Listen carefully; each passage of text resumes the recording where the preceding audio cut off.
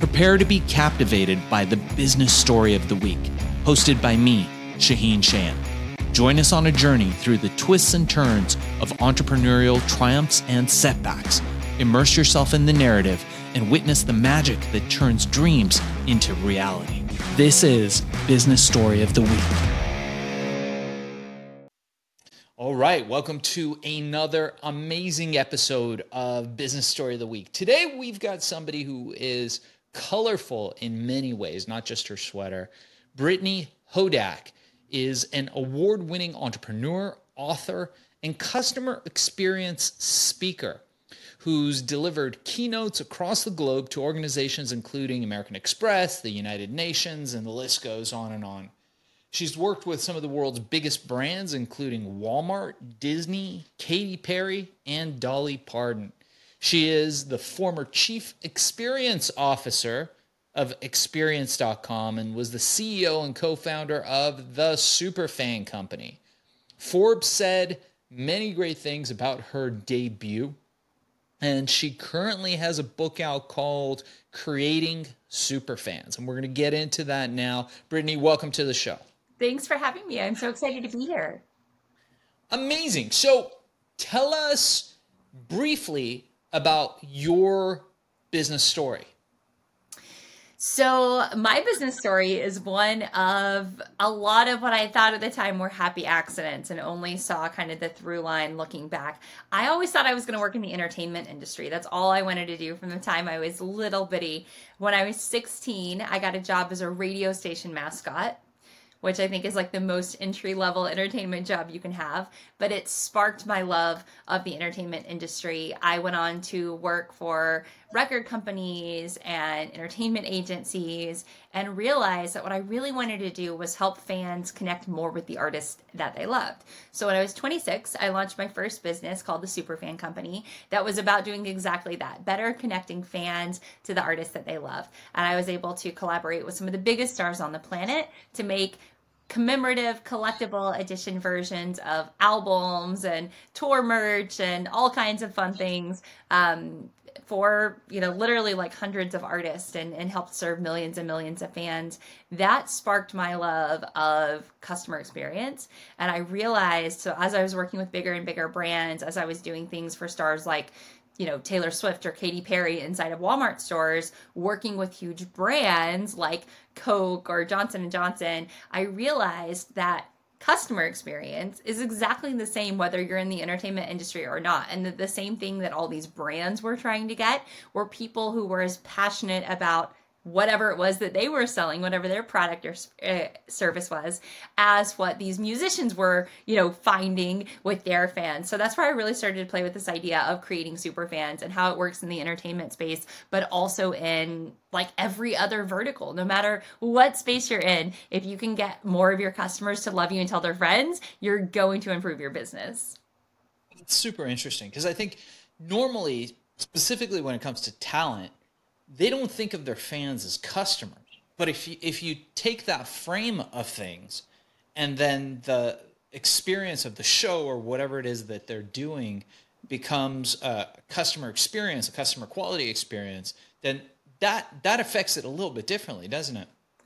Oh, it changes everything. And I remember, all the years when I worked at labels, we would talk about the fact that you had the music side and you had the business side, and that's why it's called the music business, and artists had to truly understand that. And that's never been more true than with social media. I mean, every artist is a brand, but because of the proliferation of personal social networks, we're living in an era where really every person is a brand, and your personal brand is really just your reputation online and how you show up, what people think about you. So it's a really fascinating time that we're living in where this idea of identity and fandom and connection and experience are all interconnected.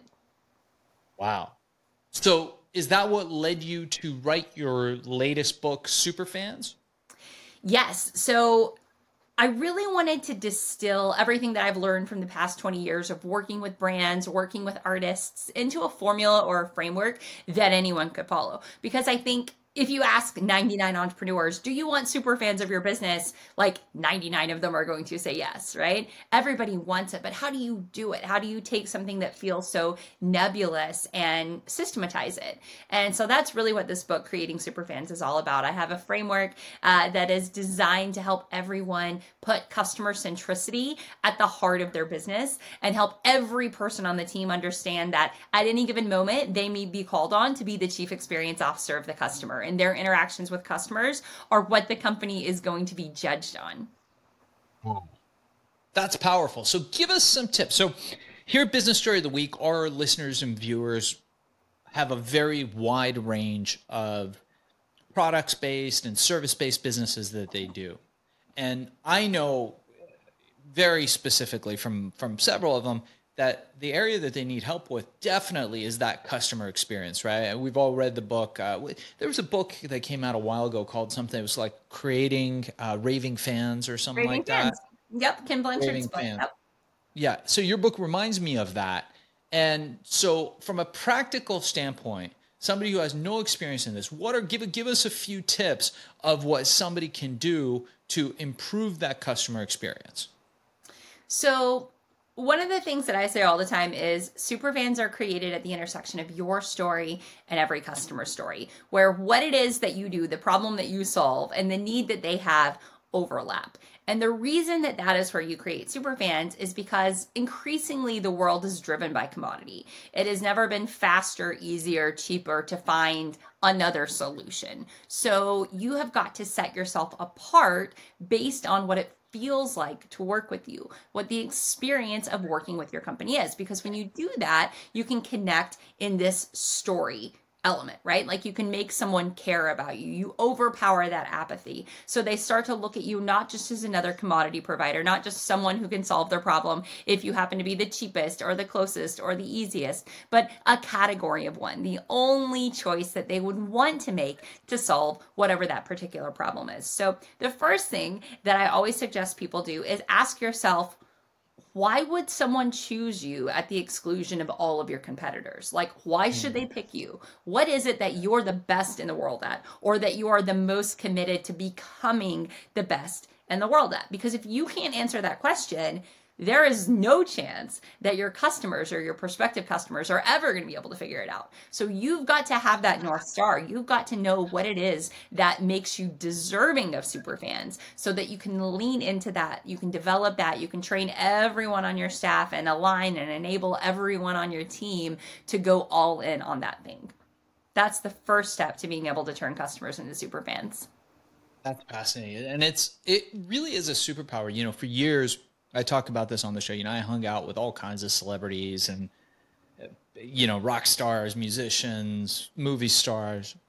And one of the interesting things that I noticed is that these people really did what you said. They built their fans. So they had their inner circle, right? And then they had their family, and then they had everybody else, including their fans. And the thing that always amazed me with these folks is that they could do no wrong in the eyes of their fans. And it was nuts. I mean, now, like, okay, we've got a lot of like cancel culture and that kind of thing. So I think eventually they can cross the line. But generally speaking, outside of a few things, they can do no wrong. So you have this brand where it's like, oh, I made this mistake, but because you have these fans, they're like, oh, but it's, so and so, so it's fine.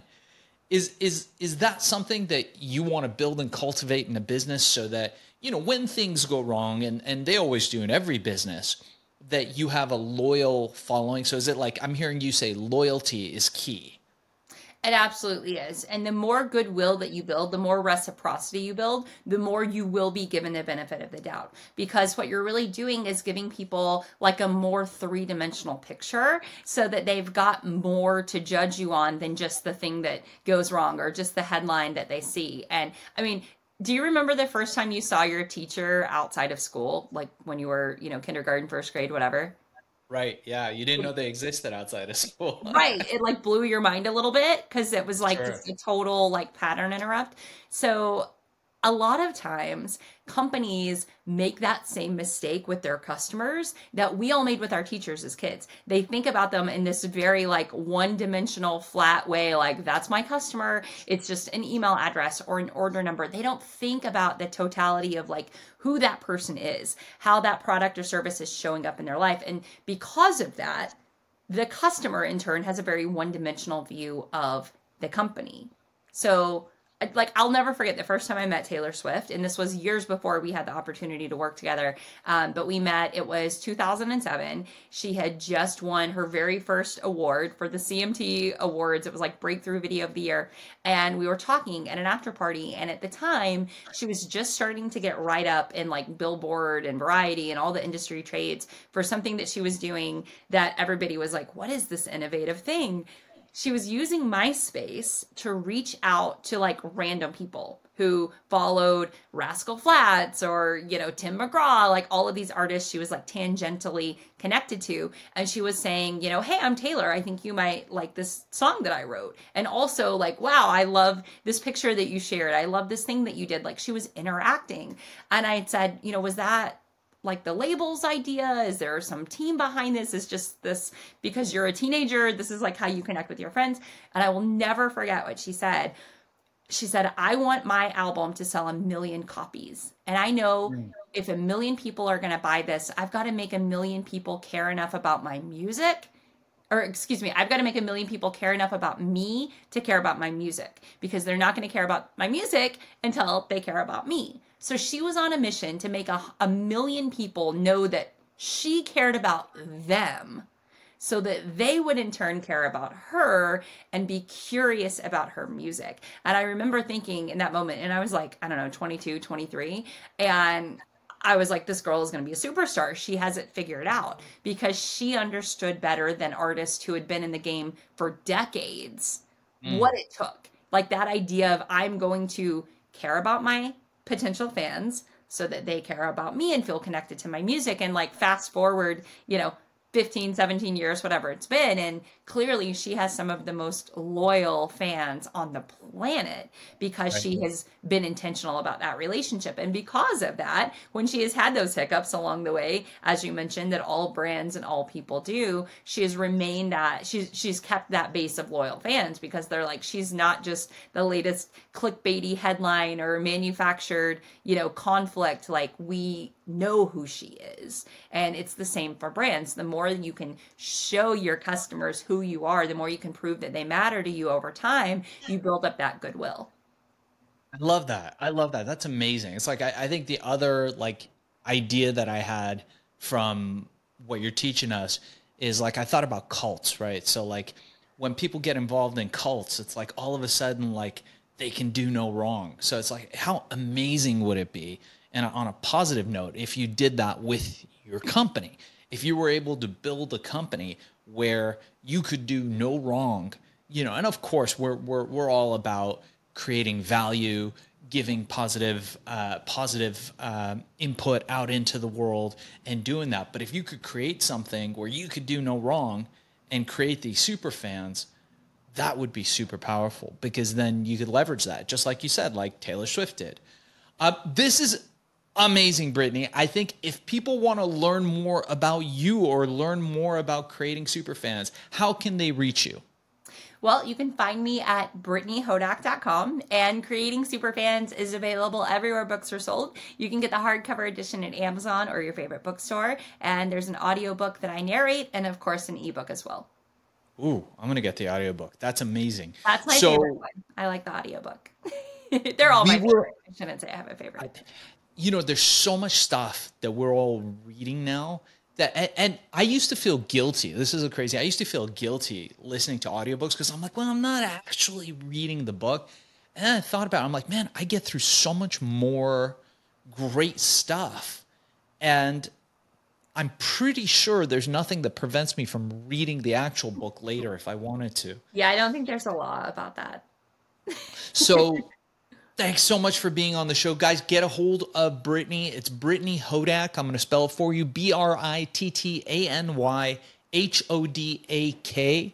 And her book is called Creating Superfans, how to turn your customers into lifelong advocates.